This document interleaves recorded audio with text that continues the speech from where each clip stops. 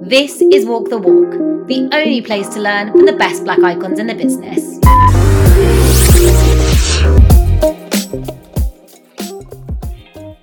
Hello and welcome to episode 3 of Walk the Walk podcast. I'm Hannah Nikani and this new series is helping me find out who I aspire to be. Each week I interview inspiring Black icons from different industries to find out how they learned to walk the walk in their career. So far, I've spoken to icons from Gymshark about starting a business from nothing, 7six Agency about what it really takes to be an influencer, and I've also lined up people from BBC Radio 1 Extra, Glamour magazine, and even Apprentice finalists about their career journeys and secrets to success. But this week's podcast is a first. Brother duo Mark and Peter McIver, also known as Slider Cuts and PMAC Fitness. As two brothers taking over their industries by storm, Mark has made Slider Cuts a globally recognised barbers. He's the man behind the trims of Louis Vuitton catwalks, Anthony Joshua's fight nights, as well as rappers, TV presenters and comedians at Fresh Shape-Ups. Peter, on the other hand, is leading the way as a celebrity personal trainer, having transformed the figures of celebrities like Marvin Humes from the boy band JLS, TV personality Reggie Yates, and even I'm a Celebrity's Giovanna Fletcher. Both Mark and Peter are no stranger to hard work. I'll be finding out what they really were like growing up, all their dishy dirt on each other, how they built businesses from scratch, and what it's like to work with so many celebrity clients. Please like, follow, subscribe, and all that jazz, you know how it goes, and let's get started. Hi Peter, hi Mark, and welcome to Walk the Walk podcast. Now, we are going to jump straight into the questions section. We want to learn everything about the people behind the businesses. So I'm going to kick it straight off. Head to you, Mark. I want to know if you could rewind to any point in your life and relive it, when would it be and why? 17. I don't know what year that was when I was 17. 2001, 2002. Oh my gosh, no messing around there. You knew. Do you know what? That was the age when I felt like I got a lot more responsibilities, but I didn't have any real responsibilities. So it meant that I was able to kind of like, to some degree, do what I want, staying out later as I wanted, going certain places. But I didn't have the responsibilities of paying bills still and all those things there. So I remember at the time just saying, I feel like this is the best age ever. And I felt that at that time. So yeah, that was a really good year for me. I just enjoyed myself. I took that age for granted. Like, when all your parents say, these are the best years of your life. And you're like, yeah, mum, all right, cool. And then you look back, you think, oh my gosh, Peter, if you could rewind to any time in your life, what year would it be? Probably when we were 9, 10, because we were all at home and we knew nothing. The journey is the fun part, but I think when you're 9 to 10, your biggest problem is who do you want to invite to your birthday party? That's the biggest drama you're probably going to have, is looking at the playground being like, you're not coming to my party. Well, we can afford that, but yeah. Okay, so knowing that both of your favourite times in life was when you were younger, if we were to roll it all the way back, go to school and ask your teachers, what were you really like as kids growing up? What would they say? How are they going to describe you? They probably would have said happy or joyful. Oh my God, I think that's so nice. My teachers would definitely never describe me as such positive words. They'd have been like, she was a little brat. Peter, what are they saying about you? Come on, dish the dirt. I was a nuisance in school. I didn't care. I was kidding. I was fine, making sure people knew I was there. Oh my God, Peter, me and you were literally the same back in the day. I was just a nuisance in the back of the class, wasting my days and evenings in detention. It was just absolutely shocking. I was never in detention because I knew that I wouldn't come to detention. I was suspended quite a lot, like 9 times. I got expelled once, but I got allowed back in. I think it's hilarious how much of a polar opposite you guys were growing up. Like the fact that one of you describes yourself as joyful and then Peter's over here being like, actually, I was complete carnage. But I do think it's like that. My sister was the complete goody two-shoes, head in a book, like so sensible, so switched on, top grades. My brother was like absolute carnage at times, but he was like the wild creative. And then I was like somewhere in between. But I feel like it does give you a little bit of leeway when you've got like someone that behaves themselves. When you're the one that goes a bit rogue, they're a little bit nicer to you. They're like, oh, come on. I don't even know why I probably stayed, because Mark was there, because he thought if he's good and he's bad, there must be something going wrong. 100% you got lucky, Peter. So we have been in lockdown now for, I can't even remember how long. It is unimaginable. But I'm always curious to learn what people have been doing with their time, new things they've picked up. Mark, what are you doing differently? What is keeping you going? I cooked a lot, so I probably did that the most. I exercised a little bit, but I cooked a lot. Since lockdown, I think I've mastered my jollof rice. My jerk chicken I make, I think I mastered that as well. I feel like jollof rice is hard because everyone does it slightly different. Everyone gets taught slightly different. Yeah, no, I've done it wrong a lot. Peter, what did you do most in lockdown? Is it the ab roller? The ab roller thing was basically, I set myself a challenge to do the ab roller for the whole pandemic. The ab roller for me is just too much. Like, you make it look easy, you're doing it every day, you're putting it all over social media, you're making me feel unhealthy, but I also know that I wouldn't even last doing about 4. I'd be absolutely exhausted. Okay, so then we're spending all this time in lockdown. You definitely start to realise what is important to you, the things you can and can't live without. If you had to now pick 2 things that you know you could never live without again, what would it be? Exercise and women. Peter, I just love the quickness at your response. There's no second guessing on that one. Mark, what are you saying? I guess there's obvious things like my family, but you're talking about kind of like more like things, friends, our community. I don't know. It always comes down to people. I enjoy creating content. I could obviously live without it, but I do enjoy making content a lot. If you had to do 2 tangible items, would you take your phone as one of them? If there's a solar powered phone out there, I'm taking a phone. Yeah, I agree. Whoever makes a solar panel phone, they're doing the most right now. They are quids in. As the 2 first siblings to join the Walk the Walk podcast, it's only right that we ask you to dish the dirt on each other. What is your favourite hilarious memories of each other growing up? There's something, I don't know if he even remembers this, is he got beat on the balcony because he was swearing at some schoolgirls when we were kids. He was telling them to F off and all that kind of stuff there. And my mum was walking, because you can't see, my mum was walking underneath the balcony. So my mum came up the stairs and he was still saying, oh, F off, this and that, and all that kind of stuff there. And my mum, I don't know if she smacked him or pulled him back or something like that in front of everyone as he was cussing and, getting at these girls. Do you actually remember that? No. He's like, I've blacked it from my memory. It's better for everyone. I've blacked it. I love moments like that. Peter, what is your funniest memory that you remember of Mark? I remember when he threw the brush at me, but for weeks there was a hole in the window. And I didn't know why there was a hole in the window. And I realised, oh my God, you threw a brush at me and the brush is missing now. So it's gone through the window. Remember that stuff? Yeah. But I didn't know it was the brush went through the window either. For some reason, the window didn't smash. So he just put a clean hole into the window. Who told your mum this happened? Well, she didn't know because it wasn't broken. It was just like a little hole in the window. So she didn't even know, like, you just put sellotape over it. She probably doesn't remember. It's one of those moments where then she's one day's asked and you're like, oh, I don't know, it must just be the weather. The thing is, in reality, you are actually very, very close. What is your favourite thing about each other? The things that people wouldn't know from behind the scenes? Peter has a knack. He knows how to make money. That is a favourite thing. It's a good trait, should I say. He has a knack of doing that. Business-minded from the beginning. Yeah. Saying that, you know how to make money out of nothing. You can buy a house with no money. The difference between me and Peter is Peter knows how to make money and knows how to accumulate cash. I think I kind of know how to use cash more so and just make things happen. So yeah, I have bought a house with no money. Like, I accepted it. I went and bought a house. I had no money. When you say you bought a house with no money, I have no money. Can I buy a house? You can, yeah. So like, I bought a few houses. Let's say the last one I bought was about 4 or 5 years ago, maybe something like 4 years ago. I literally had zero. It sounds ridiculous, right? To be honest, but I had to put down £150,000. So I had to put down £125,000 for the deposit, and then I had to put down like £24,000 for the stamp duty because it was a buy to let. But I know I needed it's a property I'm living in now. So I was like, I want this property because that's a property I'm going to live in the future, especially as my family grows. And went to the people, they told me the price. I said, okay, no problem. Mortgage broker, the bank, they said, this is what you're going to need. I said, no problem. Then I had 3 months to raise that money. And it's happened, same thing like, my shop, my business, that was like a project that cost, you could say, £200,000. And even when I said yes to that with the lease I was buying, because the lease cost like £65,000. And the man said, yeah, you can have it. And I said, okay, cool. And I was like, oh, wow, I've got no money. And the funny thing is that happened just after I bought the house. I feel like we've just discovered the risk taker in this room. Yeah, I've lost money. I've lost loads of money, like tens of thousands.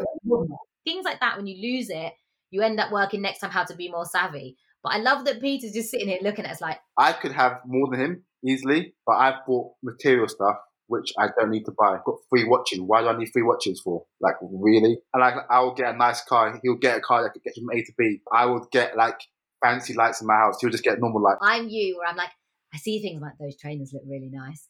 And then a year later, I'll be like, why have I bought those trainers? I've worn them once. One thing I'm not into designers like that. Definitely not into designers like that. Like, literally, I'm Air Force Ones or Stan Smiths. I live in my work clothes. So my Air Force One that I bought 3 years ago, still haven't worn them. Okay, my last question before we get into your careers. Now we've discovered how savvy you are, we've got to work this out. What would you say your best career achievement is to date? It's twofold. Building my shop, Slider Cut Studios, and what comes underneath that is not only like building the shop, it's kind of like what I built from it. Because, Slider Cuts as a brand now has about, 16 to 20 employees. Everyone's getting paid, everyone's making money. So that as a business thing has been my, you could say, greatest achievement. Because I've never even thought I would ever be in a position where, one, people's livelihoods are reliant on me, and two, I could be in a position where I've got all of these people working and they're all making money. And now this person is getting married and paid for their expensive wedding. Then, this person's buying a house now, and this person's buying a car, and now there's people going on holiday, and these different things, right? And being in a position where, I've created the space and whatever you want to call it to allow people to be able to do those things and make money. So yeah, that's my greatest achievement, building Slider Cut Studios / the brand Slider Cuts and being able to have all these employees and pay people. I do think that is amazing. I don't know if everybody listening to this will know this, but I think it's so important to say that everybody that works at Slider Cuts is Black. And we've had this conversation before, Mark, where you were like, it was really important to me to make sure that I gave back to my community, that when I rose up and I created this empire, that I wanted to make sure that those in my community also benefited from it. So it's so amazing to think you created a business from nothing. And like you said, now it's doing so well that actually you've created success within the community of other people that weren't in that position as well. Thanks. Peter, what's your greatest achievement today? Buying a house or flat for over $500,000 for me. When you come from a council home and everyone around you is a council home, and you think to yourself that, you know what, how do I get onto the council list? I get my own council flat, and after go from the mum's house to your first house, and the second house being $500,000, then after you're like, okay, cool. Maybe I can get to $1 million next. And you start thinking, oh my God. And you start thinking, oh my God. I'm talking like $1 million, like it's only £1. That is one of my big things on my list, is that my parents to this day don't own their house. And that's fine. Like, that's their decision. The idea of being able to buy a house and then being able to buy a house for that much, it's like, oh my God, like I've really taken everything from my upbringing and put it into my career and then my future. Like, it's I think it's a huge achievement buying a house. Do you think your upbringing helped you both to be more savvy when it comes to business and sort of more focused on the end goal? Like, would you say that's impacted how you behave and how you approach things now? I think subconsciously, I think my mom always trying stuff, even though like nothing fully worked. But growing up, she was always trying something new. She was selling chin-chin, she was selling plantain crisps, she was doing Ava and whatever ones were around at that time of, selling this and products and then catering. And then, she's back in uni studying to be a psychologist. Probably subconsciously, constantly seeing my mom do different things and always trying to do something different, probably fed us and made us kind of like be doers. You watched her mentality of hard work, and then it's really hard not to adopt that yourself. Yeah. I think it is very unusual for two brothers to do so well and to build such big brands and such big businesses literally by yourselves. It's not like you guys have had a handout or you've done it with business partners, for example. Do you now help each other in business? Or do you think now it's like we've got to this point and actually we just have to both hustle as hard as we can and eyes on the prize? It will never be eyes on the prize. For me, if he's in debt, I'm in debt. If he's stressed, I'm stressed, because even like, for example, if I had 40K and he needs 40K, he gets 40K. He knows that straight away. So it's never going to be eyes on the prize. If he has to pay his workers and he can't afford it, then I have to find the money, or someone else has to find the money. So it will never be all or nothing. It's all about, if he's okay, I'm okay, because that's how life is. It's nice, though, that you are to the point where, like, even in the successes that you are having, the fundamentals are that your successes are equal and your struggles are equal. And that's such a rare thing to find. I think it's amazing. Let's get off with that. Our struggles are not equal. Mine are much easier than his. Mine are much easier. I have no kids. I have no dependents. I've got my own flat. He's got 2 kids, a wife, a business. I understand that more than anything. So I will never say, yeah, I'm struggling more. I do love that, Peter, regardless, you are always there as a support for Mark, and that he has you 100% to fall back on if he needs to. That is 100% true family.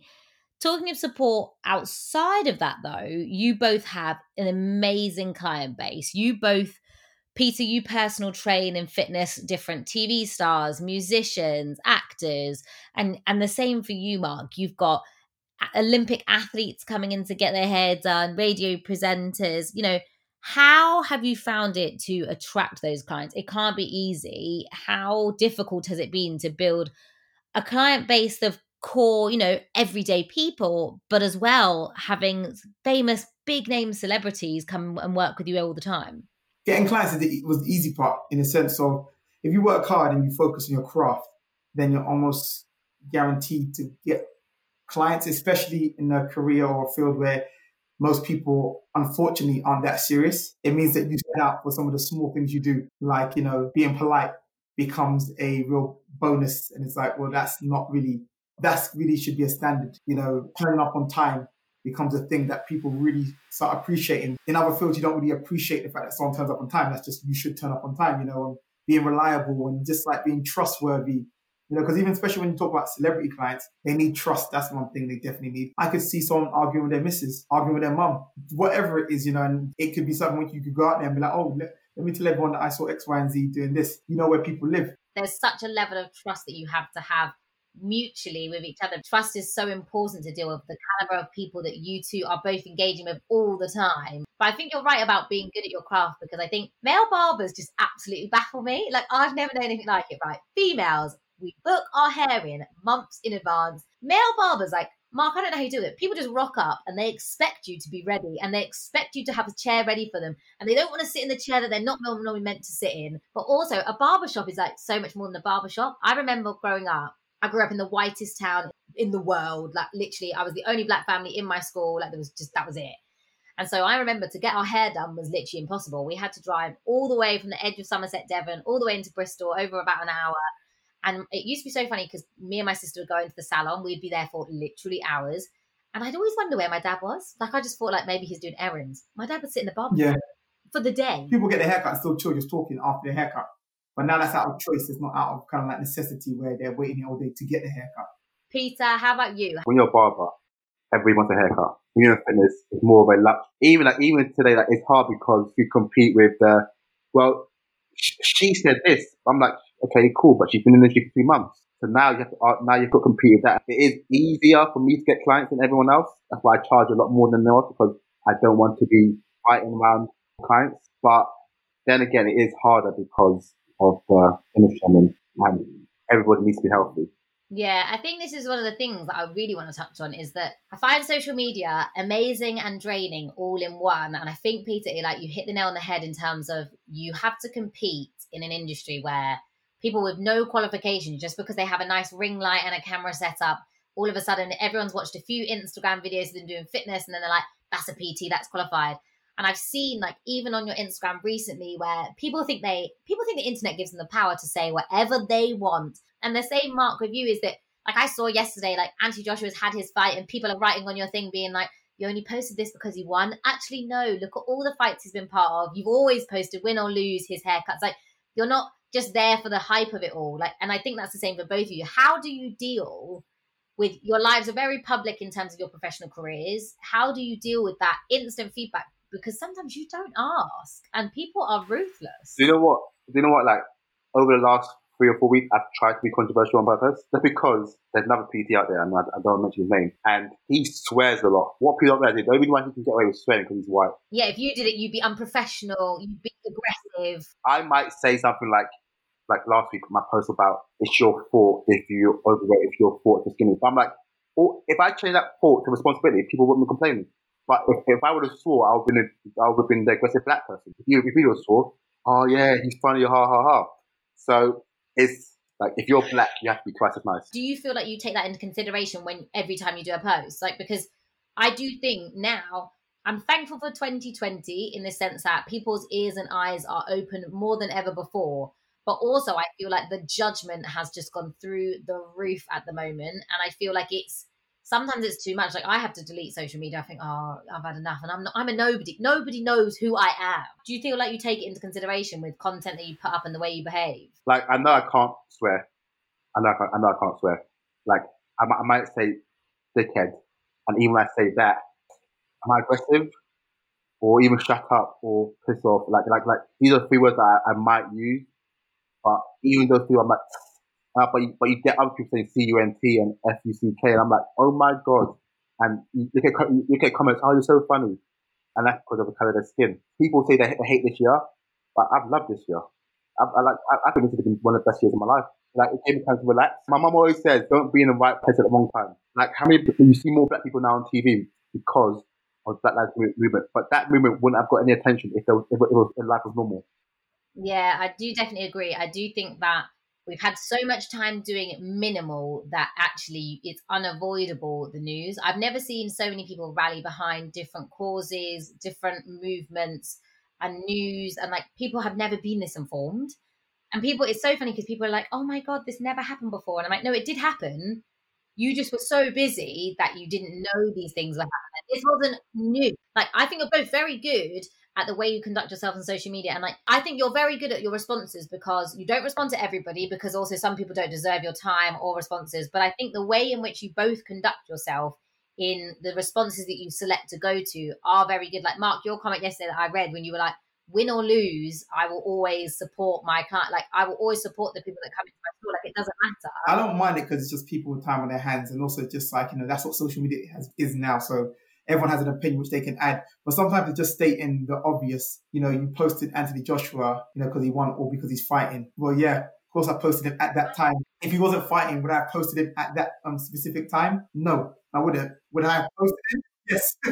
People just met him and got pictures of him, were posting it at that time because obviously that makes sense. I think one thing people forget as well is that as a barber, it's not the same as if you're a clothing brand endorsement. It's not like they're walking out wearing an Under Armour logo or wearing a Slider Cuts logo underneath it for promotion. So there's nothing wrong with you taking video footage while it's happening and then, of course, posting it at the time that he's fighting, because how else are people going to know that his fresh trim comes from you?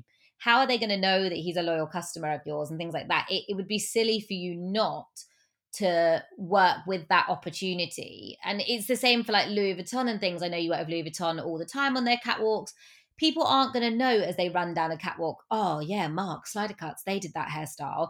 So it makes sense for you to take that footage and then expose it at the best moments in time for people to be out there looking for more information about them. Is it easy to step back from the criticism you get in comments and things like that though? Or do you get stuck in and you've got to go back? I don't get caught up in responses. So for me, my thing is always to, is either explain to the customer something or is to just go along with what the customer's saying. So I get like people who message me in my inbox or outbox who say things like, I find you annoying, or something along those lines, you irritate me or something along those lines, right?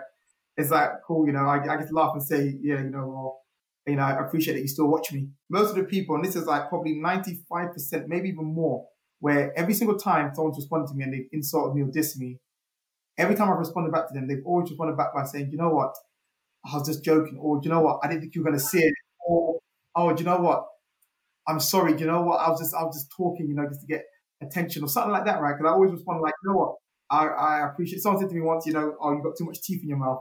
You really irritate me. I just said, LOL, you know what? You're right. I do have too much teeth in my mouth. What can I do about it, though?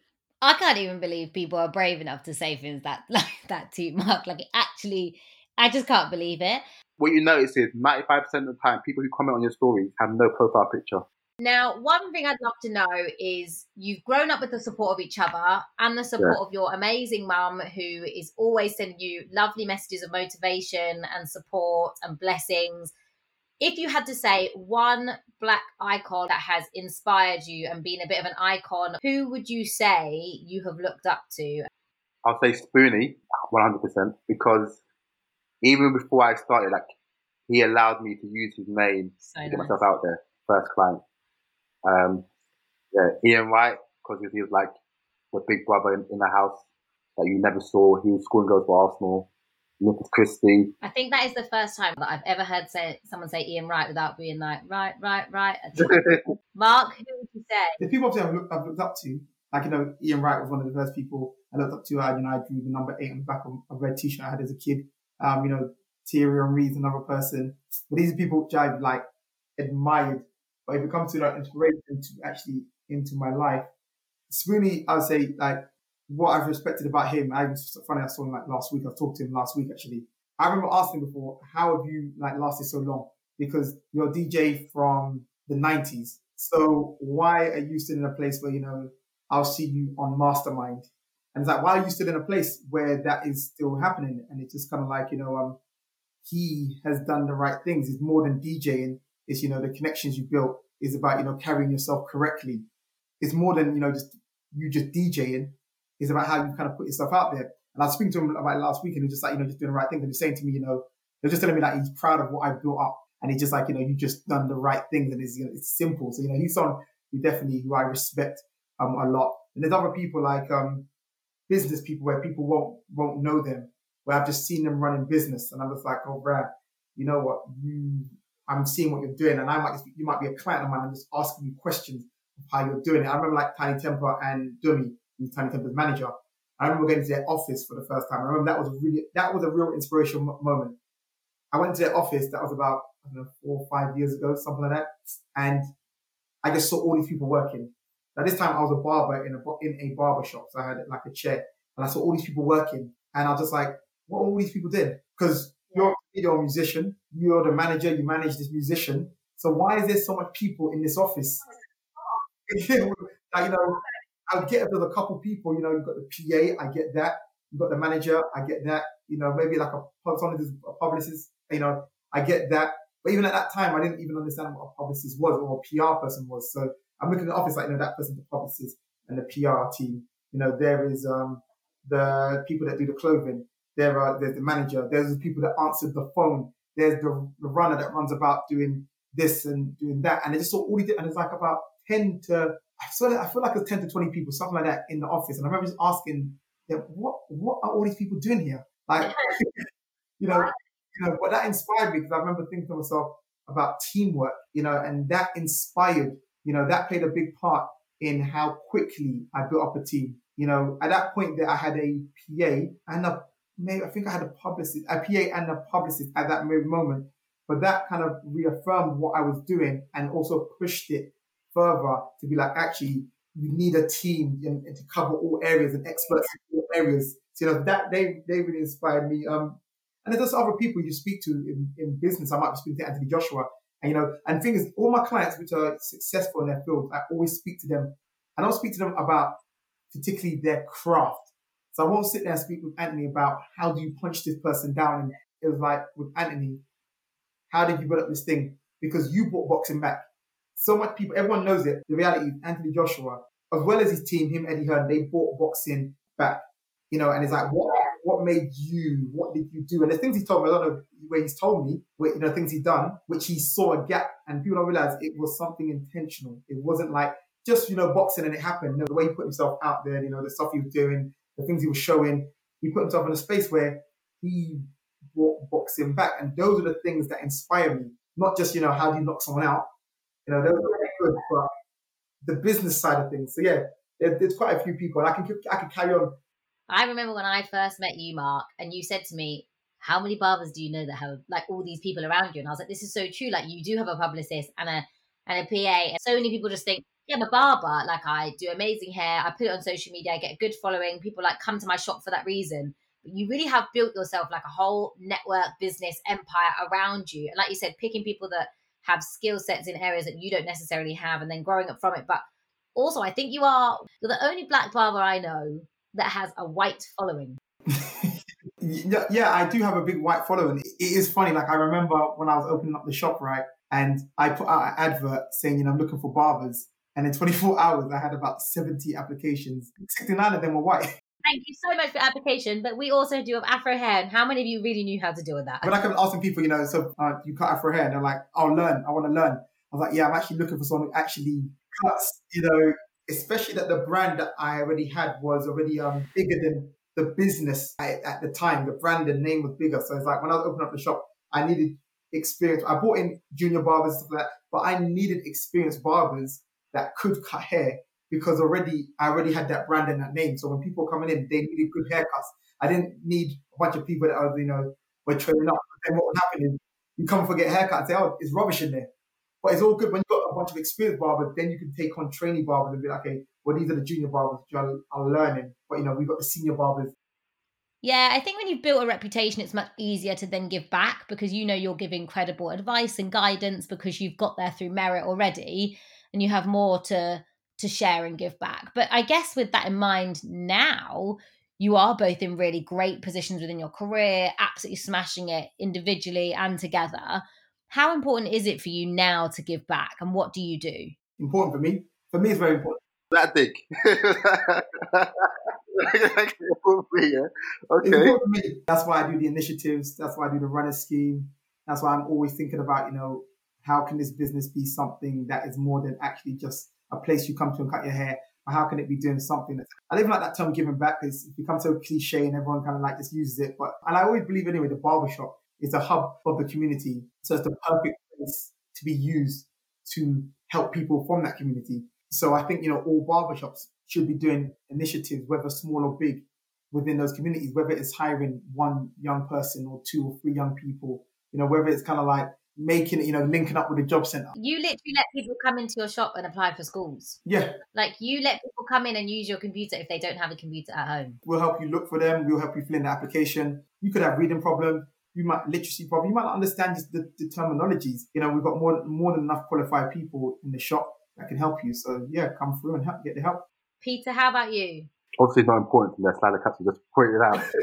Mine's a little more of a lesser scale. I don't believe where Slider is in the inspiration world. You're in a different space. Yeah, so basically, I'm more of a I see one world. But you know what? As much as you say that, the fact that you reply to people means that actually there are so many people that are high profile like yourselves, running businesses, which is exhausting, who actually will never reply, never acknowledge, and just build themselves up as they go. So actually, as much as you say that, and you are in a completely different space in the terms of you're worth the price, you've got the experience to be in that bracket, you've got the clientele that fit in that bracket, it's very rare to have people that are approachable and that will respond and engage their audience still. If you could give your younger self one piece of advice, what would you give yourself? Mine would be travel more. Yeah. And spend more money making risk. I've always had money. I've never been broke in the last 16 years because I've always wanted that safety net. And I should have more houses than Mark. I bought one. And I pulled out last minute because my mum gave me the scare factor. But I think that is good advice, to travel more. Yeah. I understand why lots of people don't travel. Don't get me wrong. I completely get it. And also I understand that financially traveling can be expensive. But even if it's just traveling around the UK and things and just getting out of your area to be exposed to different people, different things, I think is so important. Mark, if you could give your younger self one piece of advice, what would it be? You know what? I think I would just say to continue on the road that you're going down, because I like the way my life has turned out. I took a lot of risks, and also I focus a lot on, spending time with people. I really enjoy that. So I would probably say, honestly, just continue the road you're going. And I guess, I would just say, don't get distracted by the people around you. Because obviously where we grew up, everybody's into something, everybody is doing this or doing that and all sorts of things. And, they're living a life and it looks like, those guys are all set up and they're up. I think, I would just encourage myself to, stay out of it and just keep on the road that you're going on. We are so grateful for having you both as guests, for having the brother duo step onto the Walk the Walk podcast. And thank you very much for being so honest, for telling us about your childhood, for telling us about your career and how you've got to this position. Because I honestly think, Peter, when you say you're in a different league, doing something like this, where me and Lima, we are nobody, and we are literally creating this podcast just to help people, that shows, you are both amazing. And so thank you very much for your time. Thank you for having me. I'm at home. I'm cool. That's good. And that's a wrap on episode 3. I'm so grateful for Mark and Peter for telling us the truth about what it really is like to create a business in the spotlight.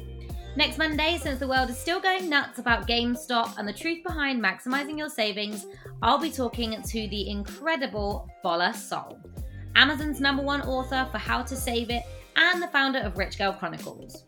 Don't forget to follow the podcast on social media, give it a like, follow, subscribe, and I'll see you next Monday.